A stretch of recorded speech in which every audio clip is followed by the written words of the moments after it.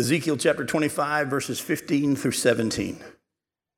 Thus says the Lord God, because the Philistines acted revengefully and took vengeance with malice of soul to destroy a never-ending enmity, therefore thus says the Lord God, behold, I will stretch out my hand against the Philistines, and I will cut off the Kerethites and destroy the rest of the seacoast. I will execute great vengeance on them with wrathful rebukes. Then they will know that I am the Lord when I lay my vengeance upon them. Now Ezekiel moves on to prophesy about Philistia. The Philistines, actually, if you know anything about your Bible history, they have been enemies of Israel way, way back for most of their history in the land. And you can even trace their hatred of Israel back to the time of Samson and even a little bit earlier. If you go back and read in the book of Judges the stories of Samson and the Philistines, and of course, as you know, David subdued the Philistines during his reign, but the Philistines had always been an enemy of Israel. We also see listed here the Kerethites.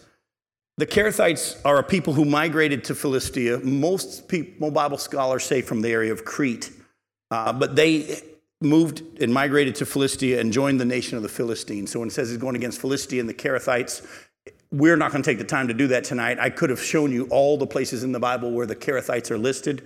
It wouldn't have helped very much for this purpose. But if you want to do that, you can do it. The Kerethites are listed throughout the stories of the Old Testament and the nation of Israel having interaction with them. But they were a group of people, most likely from Crete, that had migrated from Crete to Philistia and had joined with the nation of Philistia. So they're listed there as well. And you'll see them listed a little bit more later on tonight.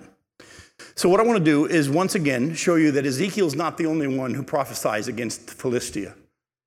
As with Moab and Ammon and Edom, Ezekiel didn't just prophesy about what was going to happen to them. There were other prophets as well. And so we're going to take a look at some of those. But I want you to pay close attention tonight as we do this, because some of these prophecies are going to be dealing with something that's going to happen to the Philistines or in the time that the prophecy or near the time the prophecy was written. And others are going to be tied to down the road, which haven't happened yet. And you need to be paying attention to see which is which. So go to Isaiah chapter 14. Isaiah chapter 14, verses 28 through 32.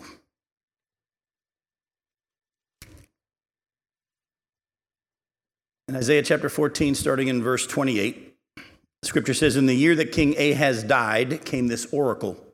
Rejoice not, O Philistia, all of you, that the rod that struck you is broken. By the way, the rod that had struck them at that time was Assyria. For from the serpent's root will come forth an adder, and its fruit will be a flying fiery serpent, and the firstborn of the poor will graze, and the needy lie down in safety. But I will kill your root with famine, and your remnant it will slay. Wail, O gate, cry out, O city. Melt in fear, O Philistia, all of you. For smoke comes out of the north, and there is no straggler in its ranks. What will one answer the messengers of the nation? The Lord has founded Zion, and in her the afflicted of his people find refuge. So here we see Isaiah prophesying about the fact that Assyria had attacked them, but Assyria was kind of weak. And don't rejoice over the fact that the rod that struck you is broken, because there's going to come another attack, is what he says. And that actually is prophesying about a coming attack from the Babylonians. Now, Jeremiah talks about that as well. So go to Jeremiah 47, and you'll see that Jeremiah talks about the coming Babylonians. In Jeremiah 47, verses 1 through 7, the word of the Lord that came to Jeremiah the prophet concerning the Philistines before Pharaoh struck down Gaza. Thus says the Lord, behold, waters are rising out of the north and shall become an overflowing torrent. They shall overflow the land and all that fills it, the city and those who dwell in it. Men shall cry out, and every inhabitant of the land shall wail at the noise of the stamping of the hooves of his stallions, at the rushing of his chariots, at the rumbling of their wheels. The fathers look not back to their children, so feeble are their hands, because of the day that is coming to destroy all the Philistines, to cut off from Tyre and Sidon every helper that remains. For the Lord is destroying the Philistines, the remnant of the coastland of Caphtor. Baldness has come upon Gaza. Ashkelon has perished. O remnant of their valley, how long will you gash yourselves? Ah, sword of the Lord, how long till you are quiet? Put yourself into your scabbard. Rest and be still. How can it be quiet when the Lord has given it a charge against Ashkelon, against the seacoast or the seashore he has appointed it? So here we see that Jeremiah is prophesying about the coming attack of the Babylonians. We saw that Assyria had attacked them, but he said, don't rejoice over the fact that the rod that has struck you is broken. there's going to come another one from the north, and that's the Babylonians coming down from the north to attack, and that's what Jeremiah is talking about here. But let's go to Joel, and you'll start to see that there are some prophecies that give hints to the fact that there's a coming judgment on Philistia that might not be from the Assyrians or the Babylonians. In Joel chapter 3, look at verses 1 through 8. For behold, in those days and at that time when I restore the fortunes of Judah and Jerusalem, I will gather all the nations and bring them down to the valley of Jehoshaphat, and I will enter into judgment with them there on behalf of my people and my heritage Israel, because they have scattered them among the nations and divided up my land, and have cast lots for my people, and have traded a boy for a prostitute, and have sold a girl for wine, and have drunk it. What are you to say to me, O Tyre and Sidon, and all the regions of Philistia? Are you paying me back for something? If you are paying me back, I'll return your payment on your own head swiftly and speedily.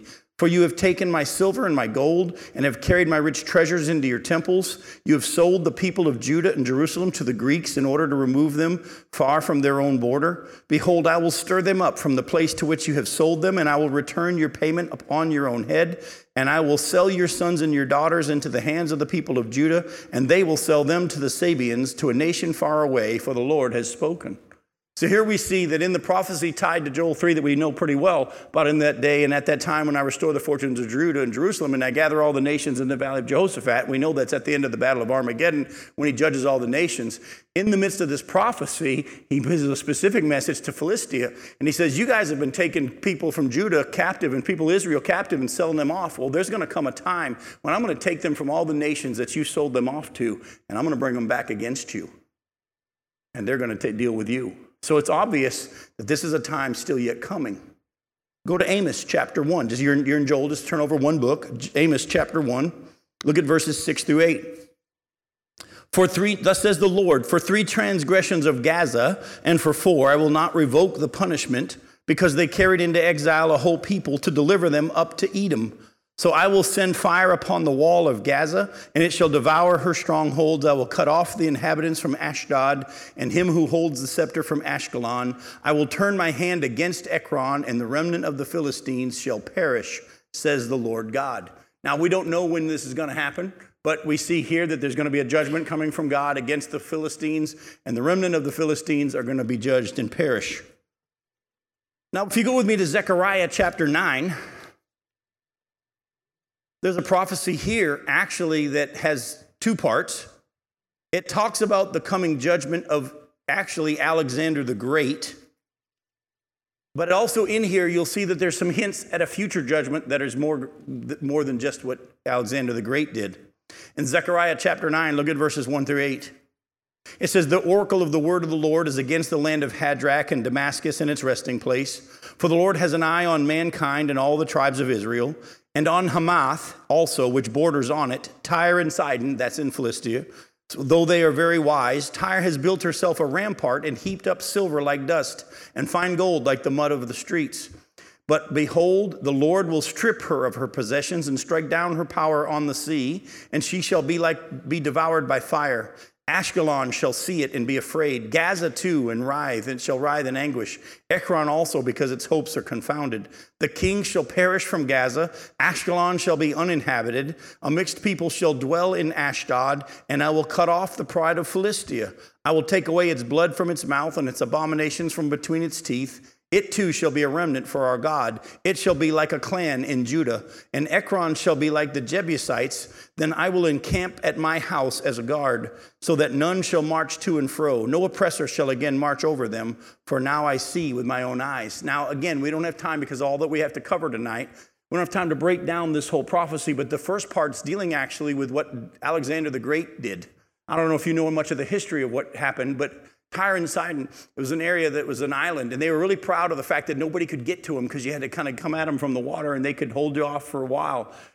Alexander the Great, when he was conquering the known world at the time, he actually took the rubble from the cities that he had destroyed and built a causeway out to that island. And he built it so fast that they were blown away by how quickly he was able to pile up all that rubble into the water and build a causeway for his army to come. And they attacked Tyre and Sidon and destroyed it. And Philistia and all the nation there around it was like, whoa, If you want to do a little research, it's an interesting study. Go and look at what Alexander the Great did to Tyre and Sidon and what he did to Philistia and all that when he was conquering. Pretty amazing story about how they built the causeway just by piling the rubble from all the cities they had destroyed, and they made a bridge out there. Pretty much said, we'll get to you. And they just watched them build it and come out, and by the time they got there, the people were so afraid they'd been destroyed. And it was interesting. But also in here, we see a hint of the fact that a mixed people shall dwell in Ashdod, and I'll cut off the pride of Philistia. And it goes on, and it says that they're going to become like the Jebusites. If you know anything about the Jebusites had been amalgamated into the people of Israel. They were never totally taken over and destroyed, but they became amongst the people of Israel, and they lived in the land of the people of Israel. And he said, and you'll see this later tonight, that at some point, Philistia is going to be taken over by Israel. And anybody of the Philistines and the Philistia that are left are going to become part of the people of Israel in a sense. All right? So keep that in mind.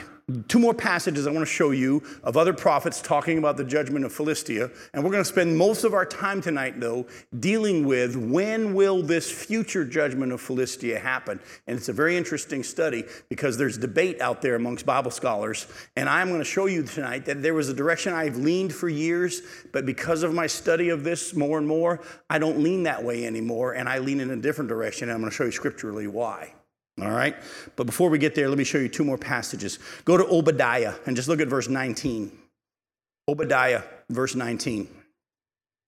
It says, those of the Negeb shall possess Mount Esau, and those of the Shephelah shall possess the land of the Philistines, and they shall possess the land of Ephraim and the land of Samaria, and Benjamin shall possess Gilead. So we know at some future time, the people of the Shephelah are going to come and possess the area of the Philistia and the land of the Philistines. Again, like I told you, there's going to come a point where because of what God does in Israel, that the nations that are around them, that are their enemies, are going to be taken over by Israel, and Israel's going to be given that land that had been promised to them, and all these nations, Moab and Ammon and Edom and Philistia, who are around them, are actually going to be conquered, and the Jews are going to live in all those areas. One last passage. Go to Zephaniah chapter 2. Zephaniah chapter 2, and look at verses 1 through 7.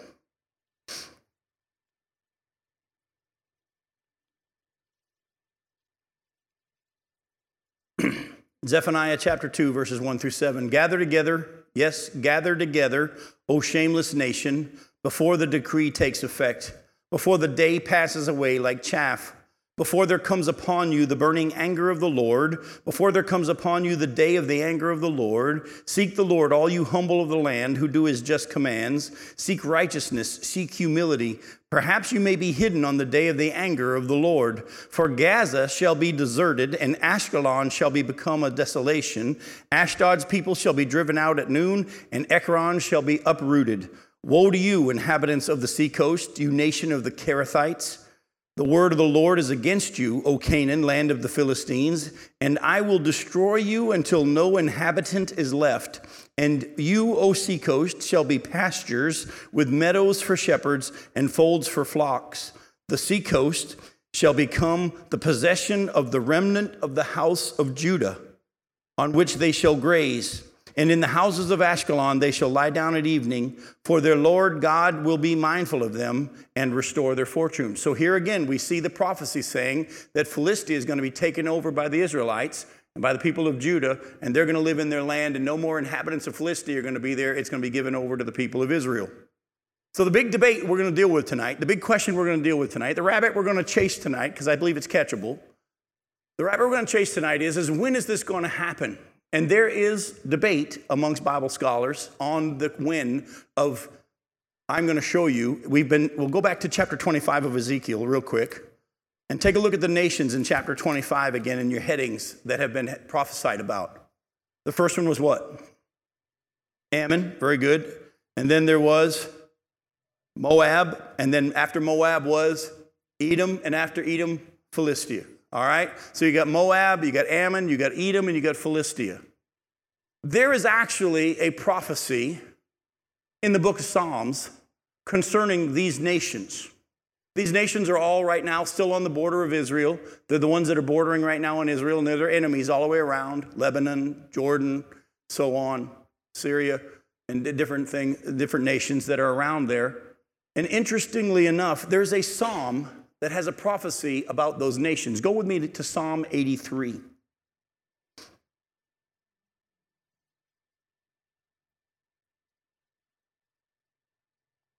Psalm 83, I'm going to read to you the whole psalm, but look closely at what it says. It says, a song or a psalm of Asaph. O God, do not keep silence. Do not hold your peace. Be still, O God. For behold, or be still, O God. For behold, your enemies make an uproar. Those who hate you have raised their heads. They lay crafty plans against your people. They consult together against your treasured ones. They say, come, let us wipe them out as a nation. Does that sound familiar? Have been people saying that about Israel right now? They say, come, let them wipe them out as a nation. Let the name of Israel be remembered no more. For they conspire with one accord against you, and they make a covenant. The tents of Edom and the Ishmaelites, Moab and the Hagrites, Gebal and Ammon and Amalek, Philistia with the inhabitants of Tyre, Asher, that's Assyria, has also joined them, and they are the strong arm of the children of Lot. Do to them as you did to Midian, as to Sisera and Jabin at the river Kishon, who were destroyed at Endor, who became dung for the ground. Make their nobles like Oreb and Zeb, all their princes like Zebah and Zalmunna, who said, let us take possession for ourselves of the pastures of God. O my God, make them like a whirling dust, like chaff before the wind. As fire consumes the forest, as the flame sets the mountains ablaze, so may you pursue them with your tempest and terrify them with your hurricane. Fill their faces with shame, that they may seek your name, O Lord. Let them be put to shame and dismayed forever. Let them perish in disgrace, that they may know that you alone, whose name is the Lord, are the most high over all the earth. So here we see Asaph listing, interestingly enough, those specific nations that have been prophesied by Ezekiel against those nations, and also the prophets like Zephaniah and Zechariah and Amos and Obadiah and Jeremiah and Isaiah. They've all been prophesying specifically about these certain nations that are on the borders of Israel. And in Psalm 83, as it says that those nations gather together to conspire against Israel, to wipe them off the face of the earth. And the prayer is, Lord, do to them what you did to these other nations years ago through Israel. Wipe them off the face of the earth. Now, and I used to lean this direction. There is a teaching out there amongst Bible teachers of prophecy that there's going to be a war coming soon prior to the Gog and Magog battle of Ezekiel 38 and 39, in which Israel defeats their enemies all on their border. Now, the reason that Bible scholars say that there's going to be a war prior to the Ezekiel 38 and 39 Gog and Magog battle, which I'm going to touch on a little bit tonight, the reason they say that there's going to be a war prior to that, and I'm going to show you scripturally why that is, they have three main reasons why they think that what happens here, or what's prophesied about here in Psalm 83, is actually talking about a war that's going to happen prior to. I'm going to show you scripturally this, but I'll lay it out for you now so that you'll be ready for it. These Bible teachers that think there's going to be a war between Israel and the surrounding nations, these nations here, that in which Israel defeats their enemies prior to Gog and Magog, is threefold reasons why. First one is this, and I'll show it to you in a second. When the nation of Israel is attacked by Gog and Magog, when Gog and Magog come, according to Ezekiel 38 and 39, to come down to Israel and attack, the nations that are listed that are coming to attack Israel do not include these nations here that we've heard prophesied about.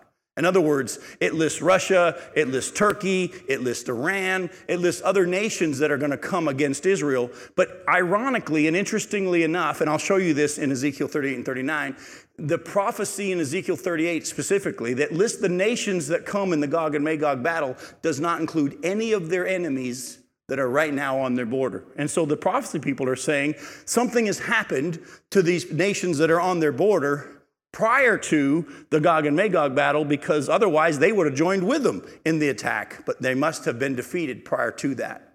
Secondly, as you're going to see, and I'll show you tonight in the scripture says that when Gog and Magog come to attack Israel, Israel at that time is living at peace with unwalled villages. No one makes them afraid. They don't have any bars on their windows. There's no walls like they have now in the nation of Israel. And they're saying the only way that Israel could ever live at peace and have no walls and unwalled villages is if those nations have been defeated and they're no longer there. Therefore, there's going to be a battle of Psalm 83 prior to, in which Israel defeats their enemies. And that's why Gog and Magog come, because they're living at peace. And a third reason that they list is also there are prophecies, which I'll show you tonight, that say that the nation of Israel defeats those enemies, those neighbors around them, that the nation of Israel themselves attack them and defeat them. So they put those three things together along with Psalm 83, and they teach that there's going to be a war prior to the Gog and Magog battle, in which Israel and the Israeli Defense Force defeats the enemies all around them, and they are able to live at peace. And then after that, the Gog and Magog battle has to happen. I used to lean in that direction. But again, I keep studying myself. And the more I studied, the more I came to realize I came to find scriptures that show that when Jesus comes back, those nations still exist. So they couldn't have been defeated prior to the Gog and Magog battle, like people say. And so I'm going to show you both sides tonight, let you choose whichever way you want to go. But let's just scripturally quickly look at what they teach and the fact that they are not there listed in the Gog and Magog battle. Go to Ezekiel chapter 38 and look at verses 1 through 6. Now, let me also, as you are turning there, just give you a little commercial for when we finally ever do get to Ezekiel 38. A lot of prophecy people that I respect and people that I actually know that are out there and well-known Bible teachers believe that the Gog and Magog battle is going to happen prior to the tribulation period. A lot of prophecy people teach that it happens prior to the tribulation period. When we get to Ezekiel 38 and 39, I'm going to show you why I don't believe it happens prior, but it has to happen after, or actually during the tribulation, near the end of the tribulation period. I actually believe the Gog and Magog battle that will begin, it's a war that begins, I believe, sometime around the midpoint of the tribulation, culminating in the Battle of Armageddon. And I'll just give you the brief reasons right now why, so that you'll be with me when I explain to you what I want to explain to you tonight. But the scripture shows us, if you were to go read Ezekiel 38 and 39, that actually from the time that God defeats Gog and Magog on the mountains of Israel, and as you know from the prophecies, if you read it, God defeats them all by himself in such a supernatural way that the scripture says from that moment on, Israel turns to the Lord. If it's prior to the tribulation period, it can't be that from that moment on they turn to the Lord, because they're going to confirm a covenant with the Antichrist. But the scripture clearly says in more than one place that from the moment God defeats the enemies of Gog and Magog on the mountains of Israel in such a supernatural way that the whole world believes, Israel from that moment on turns to the Lord. Has to happen after, can't happen prior to. And on top of that, if you were to take a look at Ezekiel 39 and the bird feast that is prophesied in Ezekiel 39, where God says to all the birds, come and eat the flesh of generals and kings, it is word for word the exact same bird feast of Revelation chapter 19, when Jesus comes back to set up his kingdom and he defeats all his enemies at the Battle of Armageddon.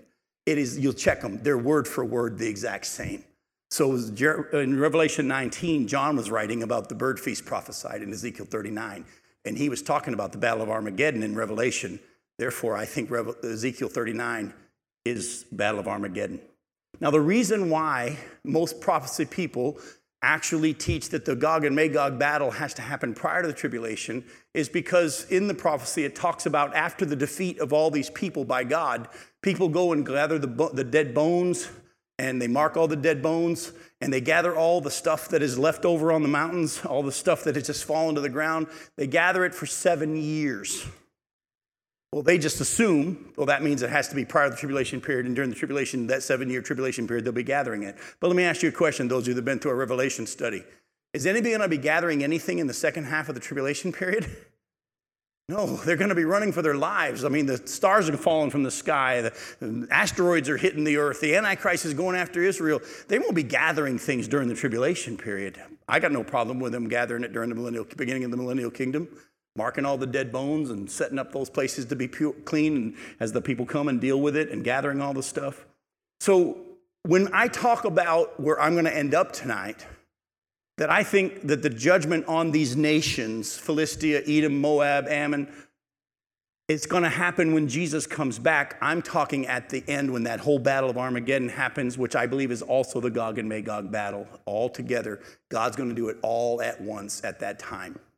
But according to Ezekiel 38, look at verses 1 through 6. It says, the word of the Lord came to me, son of man, set your face toward Gog, of the land of Magog, the chief prince of Meshach and Tubal, and prophesy against him and say, thus says the Lord God, behold, I'm against you, O Gog, chief prince of Meshach and Tubal, and I will turn you about and put hooks in your jaws, and I will bring you out and all your army, horses and horsemen, all of them clothed in full armor, a great host, all of them with buckler and shield, wielding swords. Persia, Cush, and Put are with them, all of them with shield and helmet, Gomer and all his hordes, Beth Togarmah from the uttermost parts of the north with all his hordes.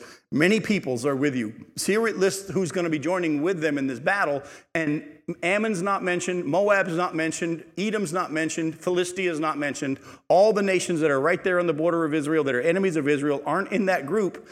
Prophecy people say that means that they've already been defeated. That's lazy Bible study, folks. You just can't assume from the fact that they're not listed that you know what happened to them. We don't. But they're not a part of it. I'm going to deal with tonight at the end why I believe they're not a part of this 38 and 39 battle, but we'll get to that at the end. The second thing, like I told you, the first reason why they say is they take Psalm 83 and Ezekiel 38, 1 through 6, and they say those nations in Psalm 83 aren't a part of the battle in 38, so it has to happen.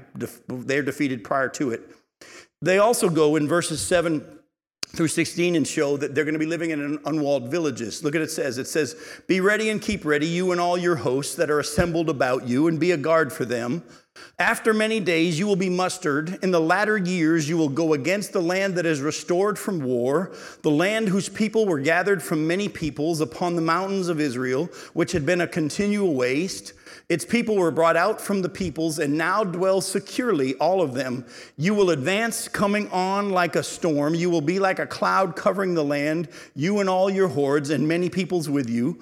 Thus says the Lord God, on that day thoughts will come into your mind, and you will devise an evil scheme, and say, I will go up against the land of unwalled villages. I will fall upon the quiet people who dwell securely, all of them dwelling without walls, and having no bars or gates, to seize spoil and carry off plunder, to turn your hand against the waste places that are now inhabited, and the people who were gathered from the nations, who have acquired livestock and goods, who dwell at the center of the earth. Sheba and Dedan and the merchants of Tarshish and all its leaders will say to you, have you come to seize spoil? Have you assembled your hosts to carry off plunder, to carry away silver and gold, to take away livestock and goods, to seize great spoil? Therefore, son of man, prophesy and say to Gog, thus says the Lord God, on that day when my people Israel are dwelling securely, will you not know it? You will come from your place out of the uttermost parts of the north, and you and many peoples with you, all of them riding on horses, a great host, a mighty army. You will come up against my people Israel like a cloud covering the land. In the latter days I will bring you against my land, that the nations may know me, when through you, O Gog, I vindicate my holiness before their eyes. So here we see that when Gog and Magog battle happens, Israel's living at peace, secure, no walls, unwalled villages, no bars on their gates, they're at peace, and that's when they come and attack. The prophecy people say, how could they live at peace if the nations that are around them right now that are giving them all the belly aches are still there? They have to be gone. They're not listed in the battle, and therefore with Psalm 83, they assume that Israel has defeated them. And real quickly, I'll show you just a couple of scriptures that show that there's prophecy that say that Israel will defeat these people. Go back to Ezekiel 25 and look at verses 12 through 14. We just read that a few weeks ago in this part of our study. In Ezekiel 25, verse 12, thus says the Lord God, because Edom acted revengefully against the house of Judah and has grievously offended in taking vengeance on them, therefore thus says the Lord God, I will stretch out my hand against Edom and cut off from it man and beast, and I will make it desolate from Teman even to Dedan. They shall fall by the sword, and I will lay my vengeance upon Edom by the hand of my people Israel. And they shall do in Edom according to my anger and according to my wrath, and they shall know my vengeance, declares the Lord God. So here we see that the people of Israel are going to be used to deal with the Edomites. They use that as well, and they say, therefore, that shows that the Israeli defense forces are going to attack them, and they're going to defeat them. Go to Jeremiah 49, verses 1 and 2 real quick. And Jeremiah 49, verses 1 and 2. Concerning the Ammonites, thus says the Lord, has Israel no sons? Has he no heir? Why then has Milcom dispossessed Gad, and his people settled in its cities? Therefore, behold, the days are coming, declares the Lord, when I will cause the battle cry to be heard against Rabbah of the Ammonites. It shall become a desolate mound, and its villages shall be burned with fire. Then Israel shall dispossess those who dispossessed him, says the Lord. So they take that verse and they say that shows that Israel's going to go against the Ammonites, and therefore Israel's going to defeat them, and there's going to be this Psalm 83 war prior to Gog and Magog. One last passage, Obadiah. Obadiah, just verse 18. In verse 18 of Obadiah, the house of Jacob shall be a fire, and the house of Joseph a flame, and the house of Esau stubble. They shall burn them and consume them, and there shall be no survivor for the house of Esau, for the Lord has spoken. So here we see, again, the prophecy says that God is going to use the Israelites to attack the house of Esau as a fire and a flame. And so they put together the fact that those nations aren't listed in the confederate of nations coming against them in the battle of Gog and Magog. They put together the fact that Israel's living at peace and safety and security with no walls anymore, that means those nations can't be there anymore, they say. And they also show these prophecies that say Israel's going to attack those nations. Therefore, when they put together Psalm 83, that those nations are listed gathering against Israel, and Asaph prayed, Lord, do to them what you did to Oreb and Zeeb and those nations. They assume, and I'm going to tell you, for the longest time, I leaned in this direction as well, that there's going to be a war prior to the Gog and Magog war where Israel defeats their enemies and gets more property. It may still happen. We don't know. But like I said, as I began to dig more and more into this, as I was looking at our study and looking at the prophecies about Ammon and Moab and Philistia and Edom, I started to see some things that made me say, I'm not so sure those people are right.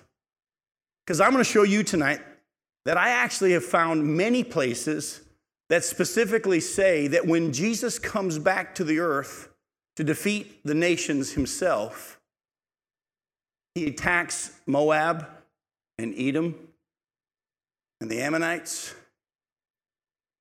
If they were already defeated and annihilated by the Israelite defense forces prior to the Gog and Magog battle, how could Jesus be defeating those nations when he comes back if they still exist? I'm not so sure that the people that say the Psalm 83 war is going to happen prior are right. And let me show you what I mean scripturally. Go to Numbers chapter 24. All the way back to Balaam, there's a prophecy. If you don't remember the story, go to Numbers chapter 24, verses 15 through 19. There's a story of Balaam, the prophet. And Balak realizes that Israel is becoming blessed by God and becoming more and more powerful and gathering more land. And he pays and offers money to Balaam to curse Israel. And Balaam says, all I can do is whatever God puts in my mouth is going to come out. He said, that's fine. Just go stand up here and curse the Israelites. And when he gives his first oracle, listen to what the first oracle is. Verse 15 of chapter 24 of Numbers.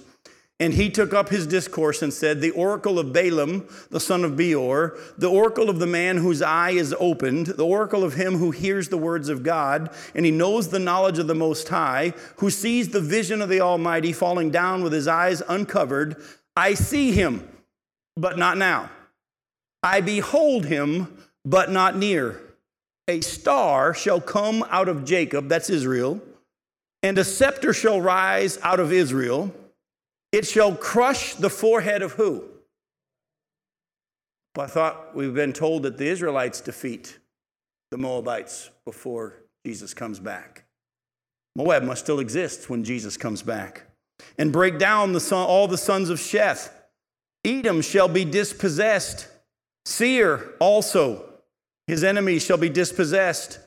Israel is doing valiantly, and one from Jacob shall exercise dominion and destroy the survivors of cities.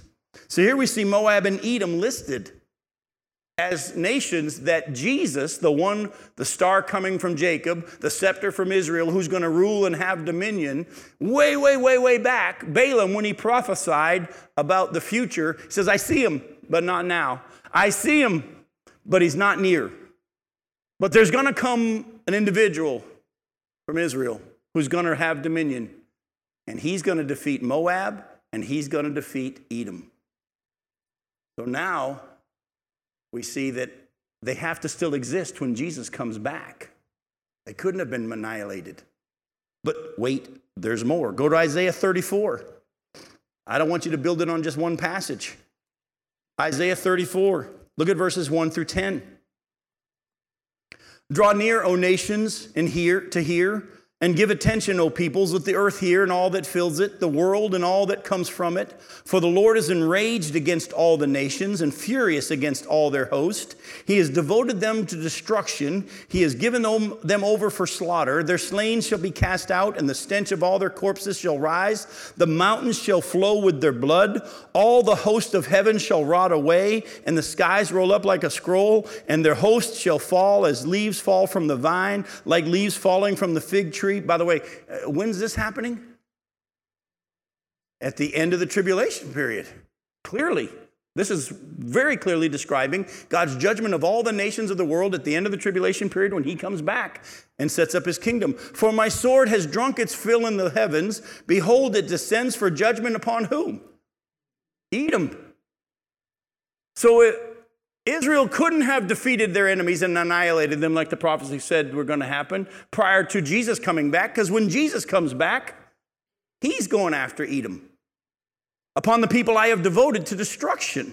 The Lord has a sword, it is sated with blood, it is gorged with fat, with the blood of lambs and goats, with the fat of kidneys of rams. For the Lord has a sacrifice in Bozrah, a great slaughter in the land of Edom. Wild oxen shall fall with them, and the young steers with the mighty bulls. Their land shall drink its fill of blood, and their souls shall be gorged with fat. For the Lord has a day of vengeance, a year of recompense for the cause of Zion. And the streams of Edom shall be turned into pitch, and her soil into sulfur. Her land shall become burning pitch. Night and day it shall not be quenched. Its smoke shall go up forever. From generation to generation it shall lie waste. None shall pass through it forever and ever. So who's dealing with Edom? Jesus. And when is he dealing with them? At the end of the tribulation period, when he comes and sets up his kingdom, when he, at the end of the tribulation period, and the stars fall from the sky and the sun no longer shines and all that, well, the prophecies about that day, Jesus is dealing with them himself. They still exist. Go to Isaiah 63. You're in 34, jump over to 63.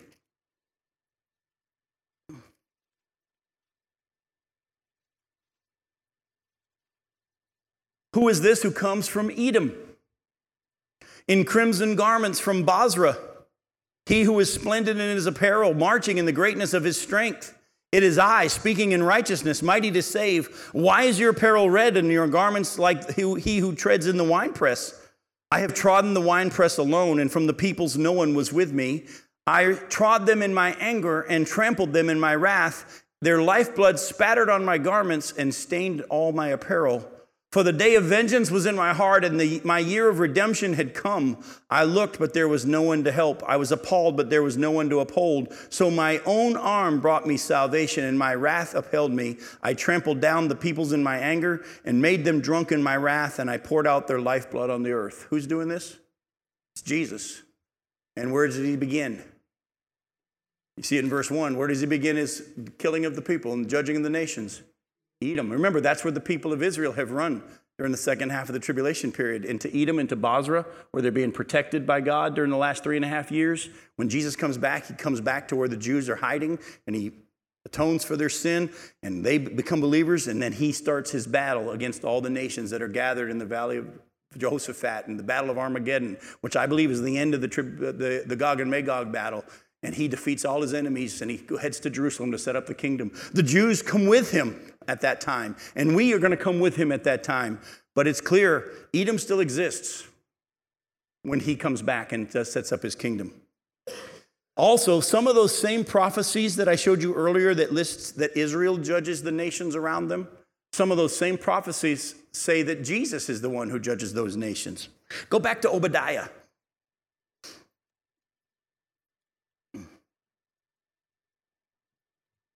Look at verses 1 through 4, then we're going to look at verses 8 and 9, and then 15 through 21. Obadiah 1 through 4, 8 and 9, and then 15 through 21. The vision of Obadiah. Thus says the Lord God concerning Edom. We have heard a report from the Lord, and a messenger has been sent among the nations. Rise up, let us rise against her for battle. Behold, I will make you small among the nations. You shall be utterly despised. The pride of your heart has deceived you. You who live in the clefts of the rock, in your lofty dwelling, who say in your heart, who will bring me down to the ground? Though you soar aloft like the eagle, though your nest is set among the stars, from there I will bring you down, declares the Lord. Again, the word Lord concerning Edom. Go down to verses 8 and 9. Will I not on that day, declares the Lord, destroy the wise men out of Edom and understanding out of Mount Esau? And your mighty men shall be dismayed, O Teman, so that every man from Mount Esau will be cut off by slaughter. Again, Jesus saying, I'm going to be the one doing it. Look at verses 15 through 21. Those of the Negeb shall possess... Sorry, I jumped too far. Go to verse 15. For the day of the Lord is near upon all the nations. As you have done, it shall be done to you. Your deeds shall return on your own head. For as you have drunk on my holy mountain, so all the nations shall drink continually. They shall drink and swallow and shall be as though they had never been. But in Mount Zion there shall be those who escape, and it shall be holy. And the house of Jacob shall possess their own possessions. The house of Jacob shall be a fire, and the house of Joseph a flame, and the house of Esau stubble, and they shall burn them and consume them, and there shall be no survivor for the house of Esau, for the Lord has spoken.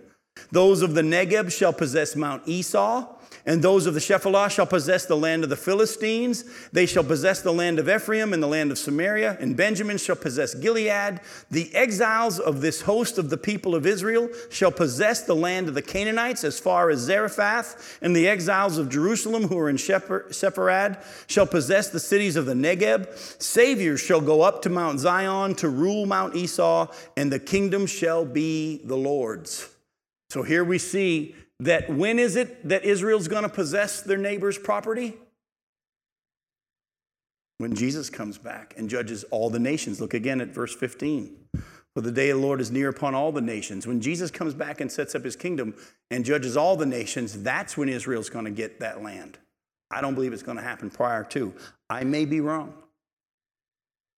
But there's more scripture that says that God's the one doing it when he comes back. Go to Jeremiah 49.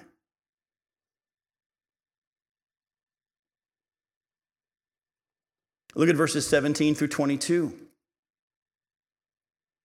Edom shall become a horror. Everyone who passes by it will be horrified and will hiss because of all his disasters, as when Sodom and Gomorrah and their neighboring cities were overthrown, says the Lord. No man shall dwell there. No man shall sojourn in her. Behold, like a lion coming up from the jungle of the Jordan against the perennial pasture, I will suddenly make him run away from her, and I will appoint over her whomever I choose. For who is like me, God says? Who will summon me, God says? What shepherd can stand before me, God says? Therefore hear the plan of the Lord that he has made against Edom, and the purposes that he has formed against the inhabitants of Teman. Even the little ones of the flock shall be dragged away. Surely their folds shall be appalled at their fate. At the sound of their fall, the earth shall tremble. The sound of their cry shall be heard at the Red Sea. Behold, one shall mount up and fly swiftly like an eagle and spread his wings against Bozrah. And the heart of the warriors of Edom shall be in that day like the heart of a woman in her birth pains. Again, Jesus is saying, I'm the one doing it, and Edom will be defeated by me.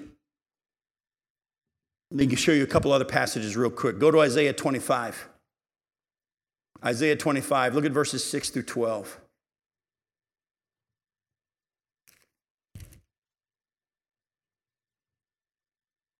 Isaiah 25, verses 6 through 12. On this mountain of the Lord of hosts will make for all peoples a feast of rich food, a feast of well-aged wine, rich full food of marrow and aged wine well refined.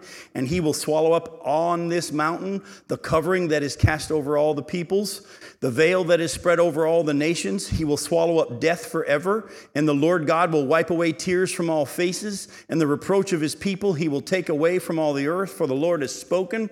It will be said on that day, behold, this is our God. We have waited for him that he might save us. This is the Lord. We have waited for him. Let us be glad and rejoice in his salvation. For the hand of the Lord will rest on this mountain, and Moab shall be trampled down in his place. and straw is trampled down in a dunghill. And he will spread out his hands in the midst of it as a swimmer spreads out his hands to swim. But the Lord will lay low his pompous pride together with the skill of his hands, and the high fortifications of his walls he will bring down, lay low, and cast to the ground to the dust. Here again, talking about when Jesus comes and sets up his kingdom and how awesome it's going to be, and he's going to deal with the nations, and death's going to be taken care of. Who's he going to deal with at the same time? Moab. They have to still exist.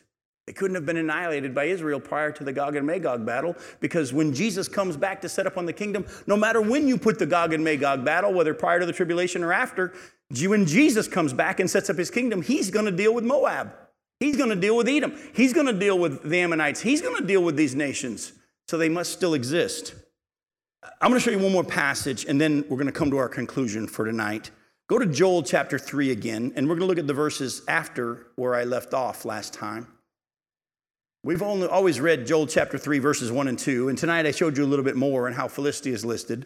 But look at verses 9 through 21 in Joel 3. Proclaim this among the nations. Consecrate for war. Stir up the mighty men.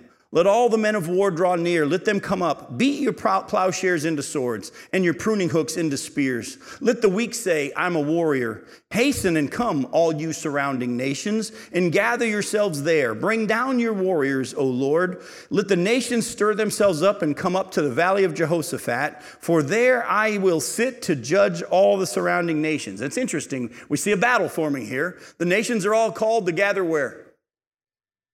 The valley of Jehoshaphat, which is, again, we know the battle of Armageddon. And God's bringing his warriors. Put in the sickle, for the harvest is ripe. Go in, tread, for the winepress is full. The vats overflow, for their evil is great. Multitudes, multitudes in the valley of decision. For the day of the Lord is near in the valley of decision. The sun and the moon are darkened, and the stars withdraw their shining. The Lord roars from Zion and utters his voice from Jerusalem. And the heavens and the earth quake. But the Lord is a refuge to his people, a stronghold to the people of Israel. So you shall know that I am the Lord your God. I'm going to read that to you again, because we're going to go back to Ezekiel 25 in our close. And I want you to hear these words again from the book of Joel. Verse 17 of chapter 3, so that you shall know that I am the Lord your God, who dwells in Zion, my holy mountain, and Jerusalem shall be holy, and strangers shall never again pass through it. And in that day the mountains shall drip sweet wine, and the hills shall flow with milk, and all the stream beds of Judah shall flow with water.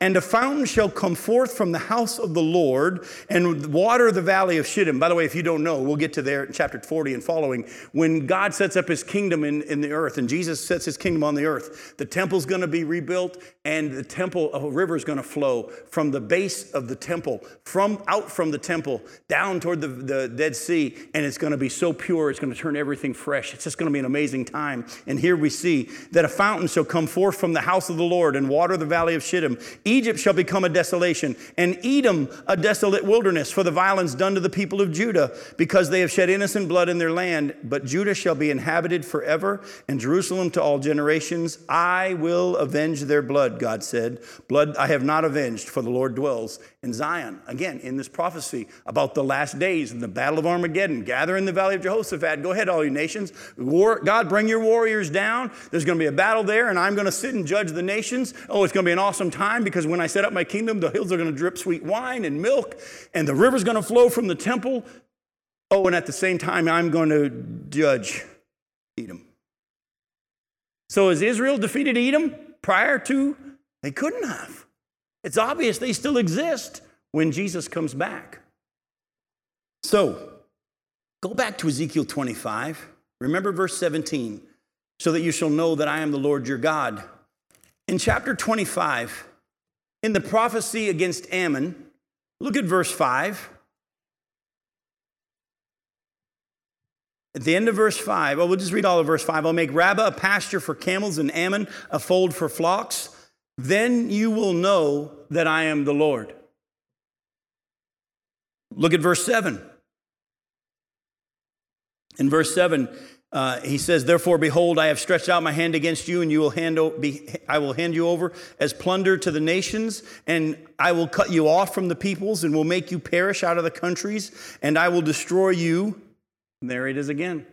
then you will know that I am the Lord. Go to verse 11. In his prophecy against Moab. Look at verse 11. And I will execute judgments upon Moab, then they will know that I am the Lord. Look at verse 17. And against the prophecy against Philistia. I will execute great vengeance upon them with wrathful rebukes. Then they will know that I am the Lord when I lay my vengeance upon them. Do you see it, folks? It's tied to that prophecy in Joel. It's tied together there. When are these nations going to know that he's the Lord? When he comes back and sets up his kingdom. If the IDF or the Israeli Defense Forces are the ones who defeat those nations, will everybody know that God's the Lord? No. That'll only happen when Jesus comes back. Now, I'm going to give you a quiz. Jeremy, you were there last night, so you can't answer. Did you notice that he doesn't say that about Edom? Did you catch it? In the prophecy against Ammon, he says twice, then they'll know that I'm the Lord. In the prophecy against Moab, he says, then they'll know that I'm the Lord. In the prophecy against Philistia, he says, then they'll know that I'm the Lord. But in his prophecy against Edom, he says in verse 14, I'll lay my vengeance upon Edom by the hand of my people Israel, and they shall do in Edom according to my anger and according to my wrath, and they shall know my vengeance, declares the Lord. But he doesn't say they will know that he is the Lord. Because I've told you already in our study why that is. Does anybody remember why? I'm sorry? Good for you. Did you catch that? They're going to be totally wiped out. If you remember back in Jeremiah at the chapter 49, verse 6, when it talked about how, and in the end, I'll restore the fortunes of Moab and how they'll still exist, and about the Ammonites, and at the end, I'll restore the fortunes of Ammon. He doesn't say that about Edom. Esau. The Edomites, those descendants of Esau, will not be a part of the millennial kingdom. They will be utterly wiped out. They're going to know his vengeance, but Philistia, Ammon, Moab, who the prophecies hint will be restored in the millennial kingdom, they will know that he's the Lord. There are going to be survivors of those nations who are going to be a part of the people of Israel, living amongst the people of Israel, and they're going to worship the Lord. But the Edomites will not. Now, in closing, go to Isaiah chapter 2. Here's the biggest reason why I think that the defeating of those nations will be done by Jesus and not by Israel. Oh, of course, he'll use them as he gathers against them in battle, and Israel will dispossess all those who dispossess them, like the scripture said. But go to Isaiah chapter 2. And look at verses 12 through 22. For the Lord of hosts has a day against all that is proud and lofty, against all that is lifted up, and it shall be brought low. Against all the cedars of Lebanon, lofty and lifted up, against all the oaks of Bashan, against all the lofty mountains, and against all the uplifted hills, against every high tower, against every fortified wall, against all the ships of Tarshish, against all the beautiful craft. And the haughtiness of man shall be humbled, and the lofty pride of men shall be brought low, and the Lord alone will be exalted in that day. I'm going to keep reading, but let me just ask you, if Israel defeats their enemies, who gets the glory? Israel. The day that these nations are going to be dealt with and judged, the prophecies that we've been seeing pointed to, are, I believe, going to happen not prior to the Gog and Magog battle, but actually culminate in the Battle of Armageddon when Jesus comes back and defeats them all at the same time. Because then, from that point on, those nations that are allowed to survive will know that he's the Lord. And he set a day in which he alone will be exalted. And the idols are going to utterly pass away. The people shall enter the caves of the rocks and the holes of the ground from before the terror of the Lord. Sound like Revelation? And from the splendor of his majesty when he rises to terrify the earth. In that day, mankind will cast away their idols of silver and their idols of gold, which they made for themselves to worship, to the moles and to the bats, to enter the caverns of the rocks and the clefts of the cliffs, from before the terror of the Lord and from the splendor of his majesty when he rises to terrify the earth. Stop regarding man in whose nostrils is breath, for of what account is he? God says on that day that he's set to judge the nations, He's done it so he alone will get the glory and nobody else. And he alone is going to be the one who does it. So I used to lean that there's going to be a Psalm 83 war prior to Gog and Magog. I don't anymore. Because like I've been trying to teach you, build your doctrine not from a few verses, but from the whole of Scripture. I could have easily tonight just taught from Psalm 83, Ezekiel 38, 1 through 6, and verses 7 through 19, and convinced you that there's going to be a war prior to Gog and Magog in which the nation of Israel defeats their enemies. And that's why when the Gog and Magog battle happens, they're not there and they're living at peace. And you might have believed me. But I wouldn't have been showing you the whole of Scripture. Do you understand the importance of knowing Genesis to Revelation? There are so many other passages that clearly show those nations exist when Jesus comes back. They couldn't have been annihilated. And I leaned in that direction, but the more I studied the Word of God, the more I come to realize I'm still learning too. This is good for me to teach the Word to you because it makes me dig. And I hope to inspire you to do the same. So we're going to answer this question then. Okay, Jim? If Edom still exists when Jesus comes back, and Philistia still exists when Jesus comes back, and Moab and Ammon and all those nations that are right there on the border of Israel right now, their enemies who are lobbing grenades into their land and rockets into their land and making them build walls and have checkpoints and all this stuff, if they still exist, how in the world can Israel be living at peace with unwalled villages when Gog and Magog come to attack Israel? Now, I'm going to give you the honest biblical answer first.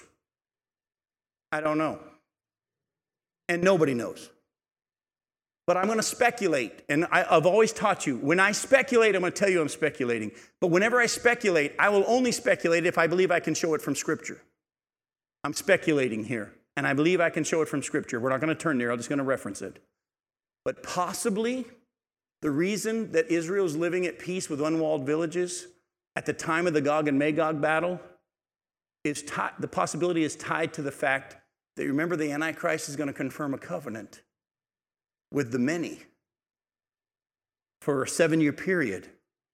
Somehow, some way, Israel's going to be allowed to rebuild their temple. And it's going to be on the Temple Mount. There's going to have to be some real serious negotiations that have gone on for even the Muslims to allow the temple to be rebuilt, for the Antichrist to step into it, don't you think? Maybe the reason that those nations in Psalm 83 that are listed to conspire against Israel aren't listed in the group attacking Israel when Gog and Magog comes is because those nations have confirmed a covenant of peace with Israel. And they've signed a deal that says we won't attack. And for the first 3.5 years of the tribulation period, remember, Israel's living at peace because the Antichrist confirms that covenant. We don't know. But we do know this much. When Jesus comes back, those nations are still going to be there. And he's going to deal with them on the day that he gets glory from everyone himself because of what he does. I love you guys. We'll see you in 2 weeks. Thanks for coming.